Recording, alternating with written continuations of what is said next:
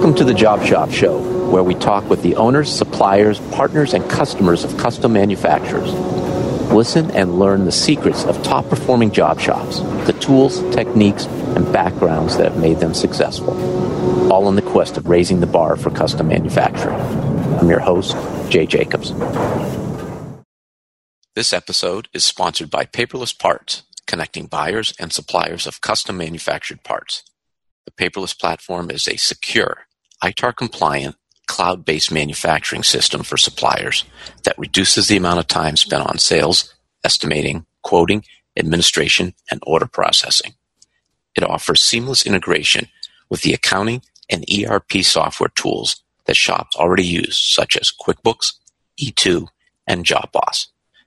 Paperless Parts was founded with a mission to make manufacturing more accessible by streamlining the quote-to-cash process. Spend less time quoting and more time selling. Greetings, Job Shop enthusiasts. This is the Job Shop Show, and I am your host, Jay Jacobs. Many part manufacturing operations somehow involve machining, whether it is the actual part itself or tooling to create parts. Today we're going to talk to Jeff Trevorrow, who's been involved with computer-aided manufacturing, or CAM for short, software for 26 years.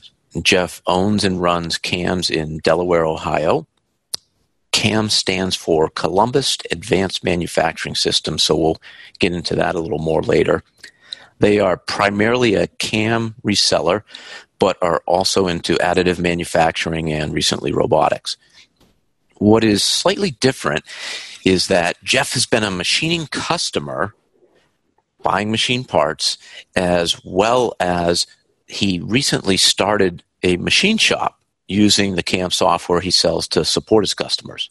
So in effect, he hits machining from all angles. Welcome to the Job Shop Show, Jeff. Hey, thanks so much, Jay. It's a pleasure to be here. There are so many questions I want to ask you, but I always like to visit shops, and we are not physically together. So perhaps you could walk me through what I might see if I walked into Cam's office, into your office. Yeah, that's a great place to start.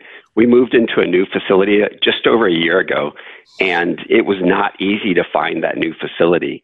You know, when you're out there searching for space, at least in Columbus, Ohio, you find one of two things: office space or warehouse space, but rarely do you find a combination of both. And we needed both for what we were trying to accomplish. So when you walk in the door at CAM's, nice reception area, and you look off to the right, and you'll see two Markforged printers. You'll see the bigger industrial printer, and you'll see a smaller industrial printer. In between those, you'll see the Haddington Dynamics light industrial robot. And interestingly enough, it's printed like 90% on the Markforged machines. And those machines print with continuous carbon fiber reinforcement, so they're very strong parts.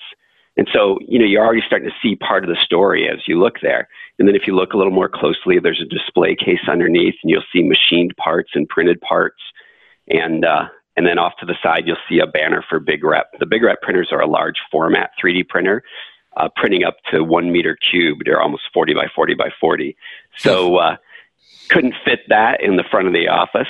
And if you go around the corner, there's some offices off to your left, and mine is straight back. If you go around the corner to the right, the first thing you'll see on the left is a training room. And we've got 10 workstations in there. We've got 24-inch monitors for everybody. We've got an instructor table, and we've got a projector to project on the wall. All temperature controlled, you know, hopefully nice, comfortable chairs. You know, if someone's sitting all day long, that's an important thing to consider. And then if you walk a little further back off to the right, you'll see an engineering support area. And those are open cubicles. And that's so that as our engineers are supporting our customers, they're learning from each other. We like that philosophy that iron sharpens iron. And then there's a manager's office back there as well. And then if you go through the back door, then you're into the shop area. And so you'd see 3 through 5-axis milling. You'd see 8-axis mill turn, inspection area with 5-axis CMM. And then we've got one of the Big Rep printers back there as well. And in that space, we have the new Markforged Metal X system, which is a really unique metal printing system, 3D metal printing. So that's it. And you'd see, and the funny thing is lately We've been having a lot of meetings with our congressmen and city officials and things like that, and we've been having some of them here. So you might see some banners and pop-up displays and things like that as well. So local influencers, how are they, or what is your message to them in terms of the importance of manufacturing to the community and how they can impact it for the positive in what they are doing? Yeah, that is not a message that needs to be delivered. They get that fully. So what they're really looking for are the answers, like how do we grow manufacturing? How do we bring more manufacturing into the state? And I think, as most of your listeners can probably relate to, the biggest need is people, skilled labor. And so we've recently started a training program called 80 to Work. We do that in connection with a company called MTS out of Orlando, Florida, a guy named Al Stymack. And he is probably the brightest manufacturing mind that I've ever met in my whole life. He's just a great guy. And with this 80 to Work program, what we do is we take people off the street, underskilled, unemployed, women and women who are not in manufacturing, women in any walk of life, and returning veterans, youth, and we put them through 2 weeks of intensive training. And they come out with the skills of, knowing a little bit about G-code, knowing some things about machine setup, a very complete G-code machine simulator that shows them if they're doing the right things or not doing the right things, the ability to read some basic inspection equipment and hand tools and that whole kind of thing. And then we do 6 months of follow-up training with them after that and kind of coaching, if you will. But so these, the government leaders, they're very, they're interested in our country being competitive and our state being competitive. And so that's been a really refreshing and really kind of an eye-opening thing for me. I didn't have any idea they were that clued in, if you will. Well, that's wonderful. That is who pays for the 2 weeks, and I guess the 80 to Work is 40 hours a week, 2 weeks. Who pays for that? It can be any combination of things. It could be, supported by workforce development funds and things like that. Could be that the manufacturer themselves just pays for it. But we're always looking for kind of that win-win-win. Let's get somebody trained and into the workforce, and then let's worry next about, and of course, let's give the manufacturer, a great person. And we've even, I recently hired someone that I've known for several years, and she came in kind of an admin role, but we've kind of borrowed the phrase from a guy named Gary Vee, famous podcast guy, of the chief heart officer. And so, she's also working with these people and really, trying to coach them on the soft skills, not just the manufacturing skills, not just the technology, but, the need to show up to work on time and the need to really try to be great in every area of your life. So I'm going to read the description of CAMS because I think it plays into what you said, and then I want to circle back to the training. But I think this is really important because technology is dramatically impacting manufacturing, job shop manufacturing, but it does get back to the people. So the description of CAMS is committed to manufacturing excellence with a human connection. Our purpose is to support North American companies in making parts better, faster, safer, less expensively, and more creatively through the use of technology.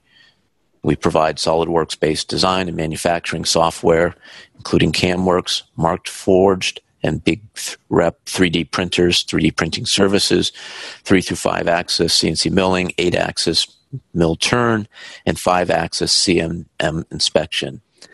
These are all technologies. So getting back to it, as well as training for each of these technologies. We're technically excellent, but relationships come first in everything we do. And now that you have a chief heart officer, it does circle back to all this in that there are wonderful technologies out there, but it still comes down to people. And as the folks who are visiting you are asking, how do we grow manufacturing? It comes down to getting these people trained on the new manufacturing technologies, whether they are already in manufacturing or whether they are new to manufacturing, looking for career change. Perhaps they have gotten displaced through no fault of their own. Mm-hmm. In this program, where do the people come from who attend the 80 to work? Are they we're brought to you by other manufacturers, by customers? Yeah, right now, I'd say the biggest source that we're finding is from local manufacturers. But yesterday we had a placement, one of the largest placement agencies in the world, came in, and just a wonderful representative from that company, and they are working with another manufacturer that's going to be cutting their workforce, as they retool some different parts of their company. And so it may not be a forever cut, but just at least a temporary cut. Mm-hmm. And the thing that's gratifying is you see that companies care at such a higher level than they used to. We do realize that it's a whole ecosystem. And the truth is, you could probably answer these questions better than I could. You built a 325 person company, and we're about a 15-person company. And so we're learning as we go. But especially if you go and look at the examples of what MTS has done, is it sounds crazy, but they've taken people who were homeless and taught them manufacturing skills and got them into the workforce and got them back on their feet. There is some aptitude testing that needs to be done up front. A person does have to have a basic aptitude for manufacturing, but beyond that, I think there's such tremendous misconceptions still in the country in general, maybe in the world in general, as to what manufacturing really looks like. So when I first, the way I got into the trade was that I grew up in Flint, Michigan, and it was a big thing. And one day my dad asked me, "What do you want to be when you grow up?" And I'd never thought about it before. I was probably a sophomore in high school, and the thought had never crossed my mind that someday I had to be something. And so the neighbor was a fireman, and so I said, "Well, maybe I'll be a fireman." And he said, "You're good with your hands, and you're good at math." And I grew up racing motorcycles and riding snowmobiles and fixing them and all kinds of things like that. So he said, maybe you'd want to be a tool maker. And so I really never gave it a lot more thought than that. I ended up going to a vocational school in Ohio. But the first job I had was in a die repair shop. And they were a zinc die cast manufacturer. And I was in the tool room. How old were you then? I was 17 when I got that job. And so, why a die repair shop rather than McDonald's? Well, it paid a lot better. Okay. I was, I think, making more money by the time I was 18 than my mom was making. Wow. And I was working about 50 hours a week, so time and a half over 40. And she wasn't making a lot of money. We grew up pretty meager existence. But the point is that, one of the jobs I had to do was to go back and, set these trim dies and things like that. And you're sticking your arms down inside this multi-ton press, and they had this black goo called die slick, and it would get all over you. It was very hard to wash off. And even though, every safety precaution had been taken, it was always a little eerie sticking your arms down in these machines, Yeah. And so, that's still the perception of a lot of people of what manufacturing looks like. And, when you come into our place, we've got freshly painted, polished concrete floors, nice furniture, nice clean work environment. And so one of the other things that we really want to do is just change the perception of manufacturing. And although we haven't done it yet, we've been talking about bringing even middle school and high school students in, letting local companies maybe sponsor them for a day and spend half the day on SolidWorks and then the other half the day on manufacturing. Sure, that makes a lot of sense. Have you worked at all with any of the U.S. First teams? I have not. I know some people. Yeah, and so we sponsored University of Toledo had a Formula I don't know if it's Formula Electric. I don't know, one of the race teams. We kind of sponsored them, donated some software for them to use.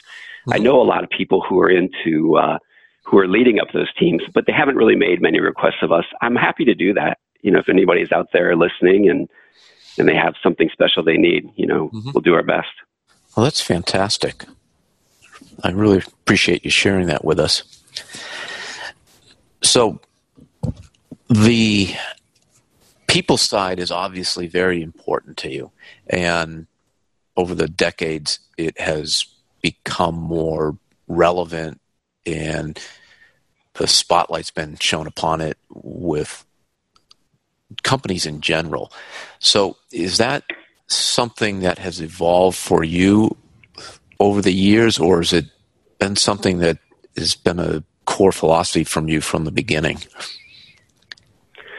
I would say that life hands us all some hard knocks, and so probably through that process, I learned some empathy and gained some understanding of how circumstances differ from person to person. Mm-hmm. And for us now, the greatest joy that I've found in running this business are the successes of our customers and the growth of our employees and the teamwork atmosphere. So it's not about the money anymore, although we both know you have to pay the bills. Mm-hmm. But it's, my philosophy now is that if you want to get bigger, serve better. I like that. Thank you. It is said in a different way from what we sort of put forth at Paperless Parts, where we want to create more value than we extract, and extract essentially meaning the time that someone puts into working with our product as well as what they pay for it. So they have to save time and they have to make more money than they put out. So, but I like the way to get bigger, serve better. Yeah. Excellent. Yeah. Well, we have, as we've been exposed to you guys and the product, just great people. And for us, that's the start of any relationship. We'll try to circle back to that later. I want to talk about something that I have seen on your website and other materials that I've been exposed to about CAMs, as well as a little bit of our conversation before we started talking online here. And that is, it just seems you are naturally curious. So maybe you can tell me how curiosity has led you down different paths for both yourself and for your company over the years. Yeah, I guess I would say that I try to bring high standards into the things I do, particularly in business and health as well, honestly. Mm-hmm. And so I'm always kind of looking for the better way to do something or the better solution. And you have to, and I think the truth is that some of the best things that have come to me in life have just been from keeping my head up and looking around and listening. I actually started the whole company because I knew I was about to get fired from a job. Okay. I was working for a small, and now they're actually a pretty good-sized job shop here in the Columbus area, and really sharp founder. But I was pretty, kind of a cocky young guy at the time. And we were in a planning meeting, and he said something that I didn't particularly agree with, and I rolled my eyes, and he saw it, and he stormed out of the office. And I said to myself, this is probably not going to end well. And so I made a list of 10 things I thought I might like to do. And one of them was to sell this software called ProCam by this company called TechSoft. And TechSoft has since been acquired, and that company has been acquired. And so, it's really no longer around as a name, and the product is long gone as well. But called up the VP. It was one of the things on my list. I said, who's your reseller in the area? I think I might like to work for them. And they said, well, we don't really have a good reseller in the area. And so I guess one of the key questions of my life was, would you like to? And would you like to? Yeah. And so that guy made me chase him for about a month after that. But we finally nailed it down. We became the distributor in the Midwest. They gave us a list of about 60 names. And they said, these are the current customers. And about half those people said they were other distributors for the product. And some other percentage, had no idea what I was even talking about. And there were a few that were actually customers. And this was like in 1993. And, it went slowly for the first couple months, but our 5th month in business, we were the number 1 reseller in the world. And, wow. And they had never had a company that came in from the outside and succeeded. And, I don't know, I was having fun, and, I was learning along the way, and I liked the environment, and I liked manufacturing, and it just, it took off, and it went well. But, today we're really in what's the biggest business challenge of my whole life. What's that? And that is trying to grow the business from being a single product business, CamWorks, now into SolidWorks, which is just a phenomenal company. That's a company that has a lot of heart as well. And then adding things like the printers and machining and training as well. This transition, this change from single product to what you're doing now, when did that start? It started in, it really came about in the winter of 2017 when SolidWorks announced that they'd be licensing half of the CamWorks product and putting it in their product as SolidWorks Cam. And there's a Cam Standard and a Cam Professional. I knew that we had had an exclusive in the territory before that, this Midwest territory we're in. And we covered typically Ohio, Michigan, Indiana, Kentucky, Ontario, and, a little bit of West Virginia, Western PA, and things like that as well. And so I knew I was going to have some new competitors coming along, and most of those people tried to buy us, and that was sort of gratifying. Yeah. But unlike selling Rapid, I told people that they were mac and cheese offers, and not spiral mac and cheese, just the straight cheap mac and cheese. What's a step above ramen noodles? It wasn't a ramen offer, but it was a mac and cheese offer, yeah. And so I could have eaten mac and cheese for the rest of my life and not had to worry too much. But I felt, that we had 3 directions we could go. We could bare our heads and cross our fingers and hope for the best. We could be prepared to shrink as these much bigger companies went after our install base, or we could aggressively try to grow and compete. And we took that third strategy. And hey, some things have worked really well. Some things haven't worked, and we're kind of restarting them. And so the whole story is continuing to take shape right now. But the ecosystem, this manufacturing centric ecosystem, with the philosophy that you can't teach what you don't know. And if you aren't doing it, you won't continue to be great at it. Your skills will slide. So that, when I say, if you want to get bigger, serve better, we're trying to grow our skills so that we can serve better. So we can be a manufacturing coach, not just a guy teaching you software out of a book. That was a question that came to mind was, now that you're making parts, do your customers see you as a competitor? It's something we try hard to counteract. We're not trying to compete with our customers. I want their success more than I want my success, and not overall, but I'm talking in terms of making parts. Yeah. We've got a small group of machines, but, so we'll bring in technologies, we'll test out these technologies, and we'll share any and everything that's working well with us or for us. And our goal is to help them get better, help them make more money, and help them have more fun along the way as well. So, we've even I've got a shop down the road. And this is one of my early customers, company called Exact Machine, a guy named Rich Arthur. And he bought, I think, in like July of 93. He was one of my first 5 customers, and he's still a customer today, and he's a great guy. But, he had a job last year and he called me up and he's like, hey, I think this would be better on your 5-axis than on our 4-axis. You can do it in one setup and it would take me a bunch of setups. And he was like, how much do you want? And I just said, hey, just pay me whatever you think it's worth.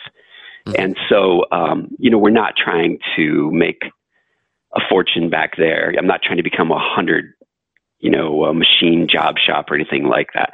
I just want to stay on the cutting edge and I want to be able to train it and teach it better. I want my applications engineers to be able to design a part in SolidWorks, put toolpath on it in either SolidWorks CAM or CAMWorks, take it back to the machine, set up the machine, get the tools touched off and run the job. And I figure if my guys can do that, I'm going to stay a step ahead of those big resellers that aren't doing that. I think it's also a way to take that skills gap, and with the manufacturing in-house, you have the ability when you hire a younger team member who doesn't have the experience, a way for your current team to not only show them on the computer, but then to get out on the floor and say, this is what actually happens in our customer shops. So there's a huge link there in training as well. Beyond no question. Beyond certainly the development of different skills that you can share with your customer base. So a win all the way around. And I like the phrase, the ecosystem or eco-center of excellence. And that really resonates. So I think is a non-competitive situation when a CAM reseller has a small shop to be able to do the types of things that you're doing with it. So, we're hoping to help our customers with overflow work, things that they need to get done quicker. Another reason we really like the paperless parts quoting system. We also want to help them with running technologies that maybe they're not running to do certain parts. So it really is first and foremost, it's two-pronged, right? First and foremost to serve our customers, and right along with that as, an adjunct to training. So that, because, it's just crazy to think that you'd put somebody in a classroom and that they'd never get outside the classroom and that you expect them to somehow learn these machines, right? It's got to be a combination of both, in my opinion. We used CAMWorks as one of several CAM tools at Rapid, and one of the things that I really liked about the product was the volume mill. Perhaps you could describe what that does and how that is something that's definitely helping manufacturing and just a different way of approaching machining from a programming standpoint. Yeah, so Volume Mill is a great product. I tell people sometimes that I think there have been, 5-6 game changers since I've been in the business, and I'd be happy to talk about those if you want. But Volume Mill was one of them. And so Volume Mill is this ultra high efficiency roughing algorithm. And it's the idea, when I started in the shop, we had a 1/2-inch cutter and we were going to go a 1/4 inch deep and we were going to step over a 1/4 inch.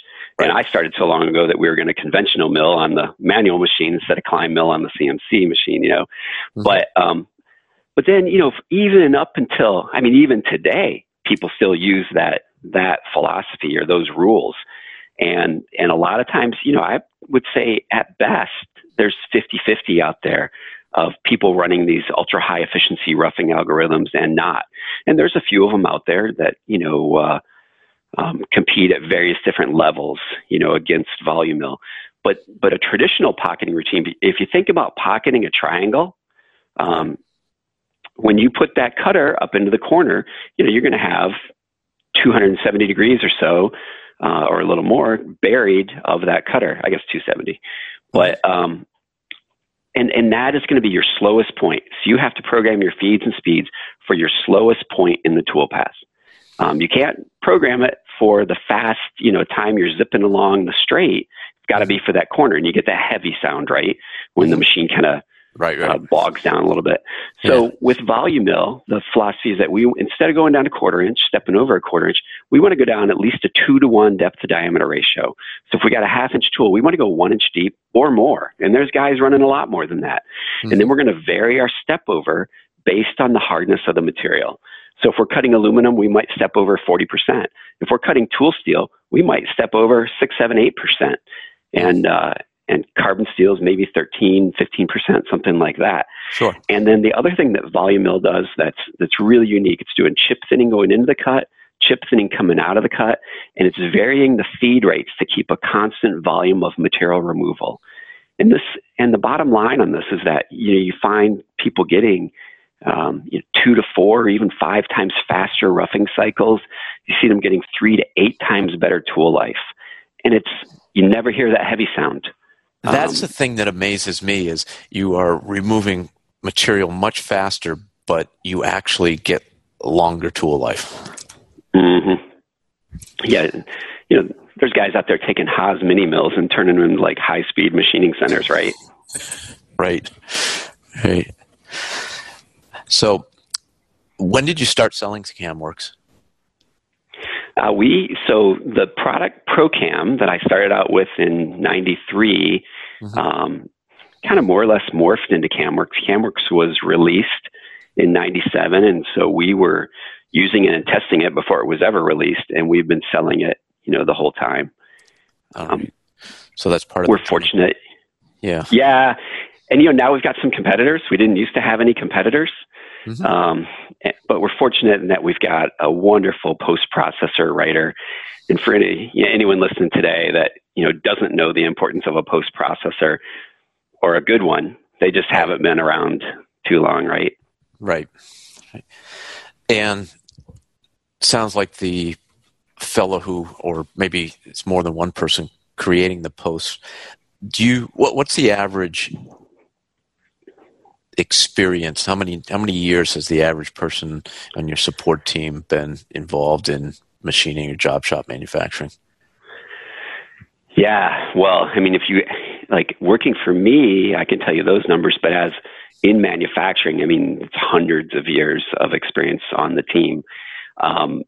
But I've been, I feel like I've done a couple things well. I haven't had the most aggressive growth curve of anybody you're ever going to meet in business, but I have cared at every step along the way about doing a good job. And so my employees,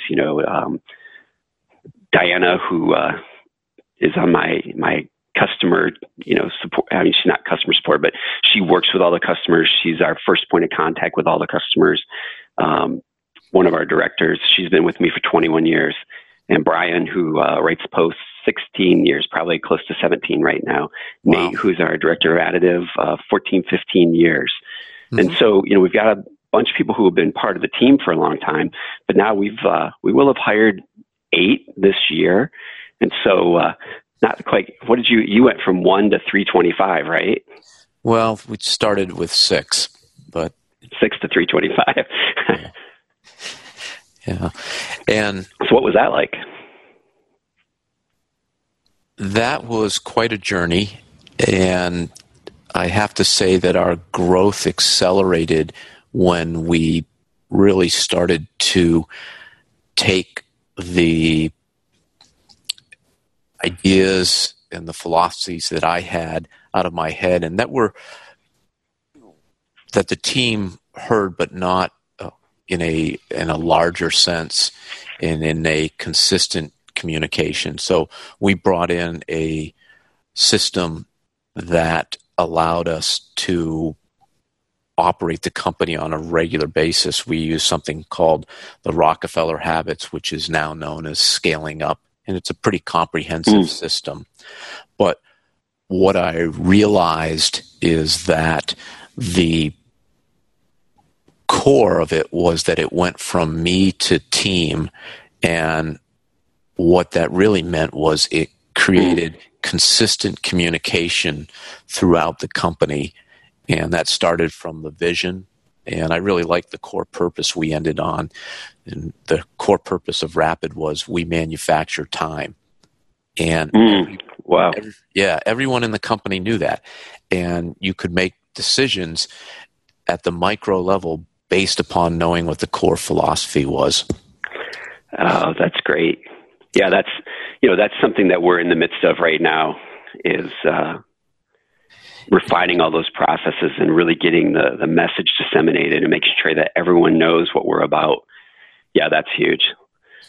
It took a while to get to that short little phrase, but that was part of the process, is that we continually communicated, and it was a joint effort that finally the light bulb went off in that, yes, that's what we do. We manufacture time. That encapsulates everything that we're doing at Rapid. So that was a lot of fun in that it did not just come from Jay's head, that the team really created that phrase. And I have to say, one of my proudest moments at Rapid was on the sheet metal side, and we came up with a new manufacturing cell that could be scaled. It's about 1,500 square feet, self-contained, and all I did was say yes when they wanted to get the funds to try it out. The entire concept was developed by the sheet metal team, starting with the fellow who ran the business, David Pulio, but it was not just him. It was a bunch of people who put their heads together and said, how can we keep up with the growth at Rapid Sheet Metal? And I remember being at the ribbon cutting of the first cell there, and again, all I did was say yes to spending the money to try it out, and that was really neat. That was one of those moments where you're really proud of your child, and so definitely. Wow. But getting back to it, that's how we grew. Is we really brought team into play, because I realized that the growth was being limited by me, and I needed other people to make decisions, but I wanted them to make the decisions based upon the philosophies that we had developed and how we wanted to serve our customers. Yeah, that's exactly where we're at today, is trying to pass on just kind of the basic rules, if you will, right? On this is how we make decisions, this is what we're about. And, just like you said, if it manufactured time, it was a yes for you. And within reason, I'm sure there were other constraints around that. Sure. So that's where we're trying to go as well. And also trying to, bring in higher and higher capability people. And more experienced people. Yes. So before we leave this subject, I'm going to give a plug for a lot of job shops and other companies have asked me about an operating system, and I realized that the scaling up system, great system, too complex for most job shops. And what I mean by that is probably any job shop up to 5 million or so is struggle implementing it. We, at the end, at the scale we had not 100% implemented it. So I have, rather than trying to verbalize the things we've done, created a open source, a free to let you go out and use it as you can or want to apply it. And it's called the Shop Operating System. So if you go to shopoperating.com, we have the philosophy of what it's all about, as well as a program and all the tools to implement it and try it yourself.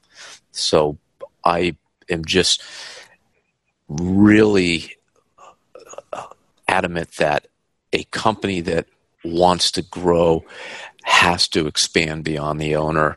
And sure, you can grow with the traditional hierarchy of companies, but in my experience, we just got so much more out of everyone, and it made life so much easier for me as an owner to not have to make all the decisions. So part of my payback is I've, again, created this shop operating system for other shops to try to put into place. And can I speak into that for just a quick minute? Yeah. Yeah. So, I mean, I'm actually taking notes over here. So, I appreciate being on today, but I also want to learn from you. We've both been in hundreds and maybe thousands of shops, Mm-hmm. and, we've had thousands of customers along the way. Yeah. And what you find is that the average machine shop owner, the typical machine shop owner, they're great people. They're just, they pay their bills. They do what they say they're going to do. They operate with integrity 99% of the time. But it's also tough, for them. They're trying to run the shop. They're trying to do everything. They're trying to find good people. And sometimes we get behind, right? Sometimes we're not on the leading edge of trends and technologies even. And then something like this. And I think, I just think that you're right. That could be magical for a lot of shops to start to share the decision making, empower the workers, trust that you're all about the same thing, and life just gets more fun and easier. I'm with you. And it starts though by being able to create that vision and some of the other things so that the team knows what you're about, so they have the framework for making decisions. Yep. Yeah. I'm with you. One of the other areas that I have wanted to give back is the company I co-founded, Paperless Parts, which you have been exposed to. And I would like to hear how you think Paperless Parts is having an impact on the job shop industry in general and machining in specific from what you've seen. Yeah. So, I've heard some of the other podcasts and people who are using it very successfully. So we're going to come at it from a little bit of a different angle. And that is that, last year, we're trying to get this small job shop up and running. And again, we're working very hard not to compete, with our customers, but it doesn't mean that we're not, quoting jobs and things like that as well, because we are. Yes. And that was the hardest part of the whole thing. Programming the job, cutting the part, it wasn't particularly, sometimes it's harder, sometimes it's easy, it's whatever.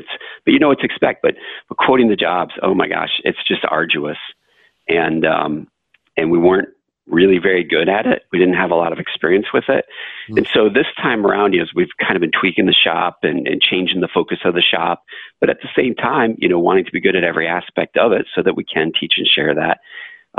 We got exposed to you guys. And so even just last week, I brought some of my people onto a web meeting with Jason and Jason Ray, just a great guy. The truth is, the first time I talked to him, I just felt this is a really quality human being. And, he's articulate, he's intelligent, he leads, I think, with his heart as well. Yes. And he's just a total asset. And so I knew right away that if it was good at all, that I wanted to work with you guys. And then last week, we got our people on to watch another online demo of the software. And the funny thing is that our director of additives, Nate, he was like, "I've seen this system before," and so we've worked pretty closely with Re3D up in Chicago, and they're using it for their quoting system. And so he had the perspective of being a customer using it, and just how easy it was. And boy, if there's anything you want to do for your customers, you want to make it easy for them to do business with you. Mm-hmm. And the harder we make it, the less likely they are to come back. And so he had that great perspective. And then I had, my lead guy from the shop watching, and, he's loving it. And again, for me, part of the reason I like it is because they like it, and, right. But also the fact that it integrates with our website. So for us, it's just a win-win-win.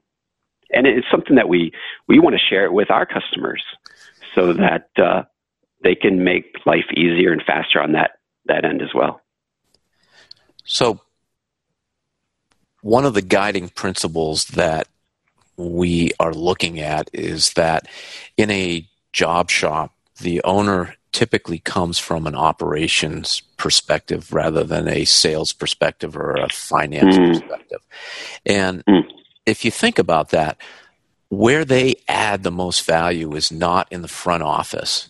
It's being out on the shop floor where they can, just through their experience and wisdom that they've obtained over the years, make an impact on reducing a setup time, changing perhaps a fixture, hearing a machining center just doesn't sound right. Those are all ways where they can impact the top line and increase customer satisfaction if you can prevent a reject or make sure parts are delivered on time. So one of the things that we are really trying to do is, because the owner typically it's his company and they are involved quite heavily in the quoting process, but let's decrease the amount of time that it takes to get quotes out the door and get the owner back into the shop. And oh, by the way, if you get quotes done faster, you get them back to your customers faster. And we proved at Rapid that the faster we return a quote to a customer, the higher the chance of winning the order. And it was amazing how many times where we would return a quote an hour or two after we got the email in, and within minutes we had a purchase order for those parts. A lot of times we were told by customers we had parts in their hands before they even got quotes back from the other guys. Buyers today are not waiting around for quotes. No. Buyers today are more educated than they've ever been before. They say that, over 75% of the purchase decision has been made by the time they reach out to you. And and so you're right. Boy, and your technology is it's for me to say it's beautiful. Maybe that sounds like an overstatement, but it's beautiful because it's elegant and it's and I believe simplicity and actually testing it and finding out where things get hard. I love the Apple philosophy. The Apple philosophy is we're going to make something and then we're going to put it in the hands of people and we're going to watch them use it and we're going to see where it gets hard for them. And when it gets hard, we'll work on that area to make that better. And if you keep doing that over and over and over again, then your product can do nothing but get better. And you guys have done a great job with that. Well, thank you. And I want to highlight a word that you used earlier, friction. And I constantly communicated at Rapid that we wanted to create a frictionless business environment, that the more we made it frictionless to work with us, the higher the likelihood that somebody would do business with us and just not look at doing business with anyone else. Because if you think about it, there are so many suppliers out there that are not easy to work with.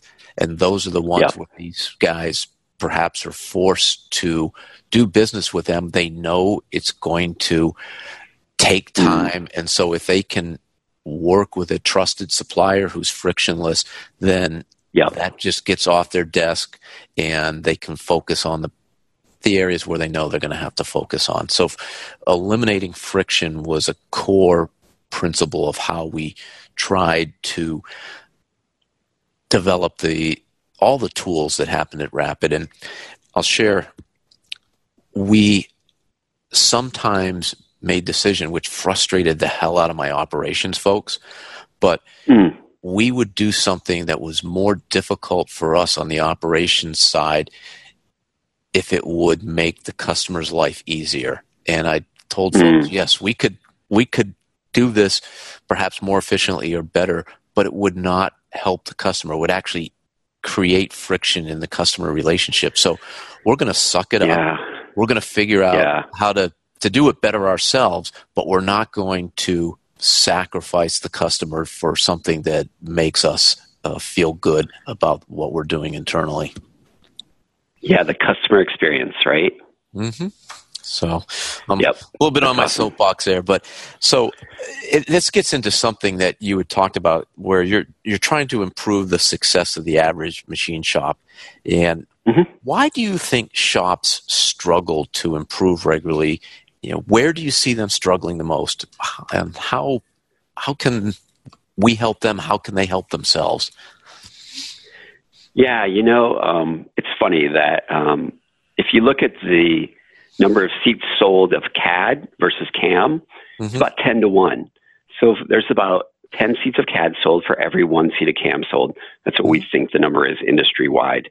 And the corollary or the opposite side of that story is that you might spend more time supporting that 1 seat of CAM than you do the 10 seats of CAD. Because you do have things like post-processors and machines, and you can make real-world crashes when things don't work. And so, so it's a challenging business. And then you look out in the shop environment, and and you look at it's an aging workforce, and so a lot of the guys who are talented are now in their 50s and 60s, and they're not going to be doing it, for 20 more years. Right. And so we're starting to see, we've been seeing talent leave the industry. And as they go, they take a lot of their expertise with them. But also because it's such a small manufacturing community, when you really look at it on a macro scale, that what we find, is that programmers, they find something that works, and then that's the way. And then sometimes the mind, snaps shut, and they're not always open or looking at the latest technology. And we say that, CAM software is often like a Ford and Chevy thing, where, the Ford guy thinks the Chevy's terrible. The Chevy guy thinks the Ford is terrible. And the truth is they're both great trucks. Yep. And, pick one and run with it. But then pick the one that's right for you. Don't buy, you might go to one shop and the Ford might be the right truck for that shop, but you go down the road doesn't mean the Ford's going to be the right truck for the next shop. And it's a little more complicated than trucks, as you know. But so don't think that just because something worked one place, it's going to work the other place. It could be that the opposite technology is much better. And one of the things that we've done, we won't take a sale if we don't think it's a good fit. And if we, I'll recommend my competitor if I think they're the right solution for the job. Well, that's certainly putting the customer first. I mean, I think you have to. And people, and you go back to then the quality of the owners and the quality of the people in the trade. They remember that. And when they find someone they can trust, I mean, so you talk about frictionless, and frictionless is wonderful, but then you add trust on top of that. Can we trust you? You're going to make the right part. And then, then build a human relationship, and you start to get the trifecta going there, and they're not going anywhere else. If you're being fair, you're doing it right, and you're doing it easily. Absolutely. Absolutely. We have covered a ton of territory today. Yeah. And we're getting to a point where we probably should start winding down. But we haven't touched upon some of the newer technologies you've brought in-house, some of the additive manufacturing, the robotics. Anything you want to share there? Yeah. This company, Haddington Dynamics, they are, just like the other companies we've been talking about, great people, great technology, super affordable, super easy to use. You can set the cobot up, and in 5 minutes you can be programming it, and anybody can do it. And we're taking, it's not going to be the machine that's probably loading and unloading your CNC machine, but it can do a whole lot of other things. You're looking at about a 3 kilogram weight limit at the full extension, but incredibly precise, incredibly easy to use, very affordable, under $12,000 for a 7-axis robot, and super reliable. And so we're really excited about those, and seeing where they go. Mark Forged is making great parts. I don't know if people know about, the continuous carbon fiber reinforcement. I'm sure you do. You're right down that neck of the woods. Sure. But, they're nearing and surpassing the strength of aluminum in some cases. And so that's cool. The Metal X, really brings metal printing down to an affordable level. So yeah, what else? I don't know. It's just, we're trying to create this ecosystem. And here's the last point I'll share is that, design for manufacturing, design for additive, design for subtractive. These are real concepts that are worthwhile. And I will share one last thing after this too, that I think is a game changer for job shops. But learning where the part fits, don't just take the machine part and throw it over the fence to additive and expect that to be the right solution. If you're really going to leverage additive, you're going to look at reducing the number of components, and you're going to look at design for additive. And so we've got guys on staff that are very, very good at that. We think some of the best in the industry, and we're always happy to consult on that stuff. We've done some super cool projects just this month. And then the last thing, I guess, that I do want to share that I didn't touch on at all, and that's MBD, model-based definition. Right. And quickly, just the idea that when my grandfather was a designer at AC Sparkplug, he was on the board. So every day he had his big board in front of him and a sharp pencil and, his tools. And then we went from the board to, really, let's call it AutoCAD because they dominated the 2D CAD market. And then we went from 2D CAD to 3D solid models, which were beautiful and wonderful. And tools like CamWorks knew how deep the hole was, knew what the diameter of the hole was, knew if it was threaded even, Right. And, but what it didn't know? Didn't know if that hole was reamed or drilled. Didn't know, what the tolerance was on that pocket. And so you always had the working drawing next to you to consult along with your solid model. So MBD is this idea that we're going to take, the part manufacturing information, we're going to put it right in the model. And you no longer need the working drawing. Everything you need is in the model. The tolerances are in the model. You can go to 3D PDFs, free viewers to view the 3D PDF. And then there's tools coming along like tolerance-based machining inside CamWorks. And, I know our competitors have, things as well for that, where we're actually looking at the tolerance and we're choosing strategies based on the tolerance we see in the model. One of our best successes was a company in Fraser, Michigan that makes mold bases, and they were using a very large competitor's software, and they were taking about 60 minutes per part to program them. And we took that programming time down to about 15 minutes per part. Really? And we used it by leveraging the automation. We leveraged the feature recognition, and we leveraged the PMI data on those parts and the tools that were there to do it. We brought in a guy who took the open API and we wrote a thing called the color-based macro, where we found, certain things and not only segmented them based on the type of geometry, but also by the color. And yeah, so the end result was, from about 1 hour per part down to about 15 minutes per part. And that's maybe the extreme end of it, but we've seen, great time savings in a lot of different accounts.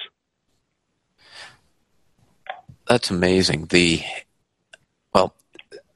Part of it is you have to embed that non-geometric information into the part, and that's where MBD really, if it's going to shine, that's what it is, and that's where it can make a difference. Yeah, and how many times are you going back to the manufacturer because you can't read something on a blueprint, or it's old and it's been scanned, and all these kinds of things? It's just it's a lower friction way to make parts, right? That was a goal at Rapid, was to not have to use a drawing. So yeah, that's awesome. Jeff, I very much appreciate you spending the time with me in the audience and sharing some of your wisdom. If someone wants to connect with you, what's the best way to do so? Yeah, so Jay, I really appreciate it as well. I've thoroughly enjoyed it. I've taken some notes, and I hope to continue to learn from you as well. But our website is www.cutmetalfast.com. So CUTMETALFAST, fastnotslow.com. And, they can also call us at 614-410-2300. And then, my email is Jeff. Oh, go ahead. Go ahead. I don't know. Or they can email info@cutmetalfast.com as well. So, and I'm on LinkedIn. So any of those ways is great. I love your website name. That's a great one. So, well, thank you everyone for listening to this episode of the Job Shop Show. If you have any comments about the episode, please visit thejobshopshow.com and you can post it in our running comments section for each episode. And until next time, keep those spindles turning and those presses cranking. Have a great day.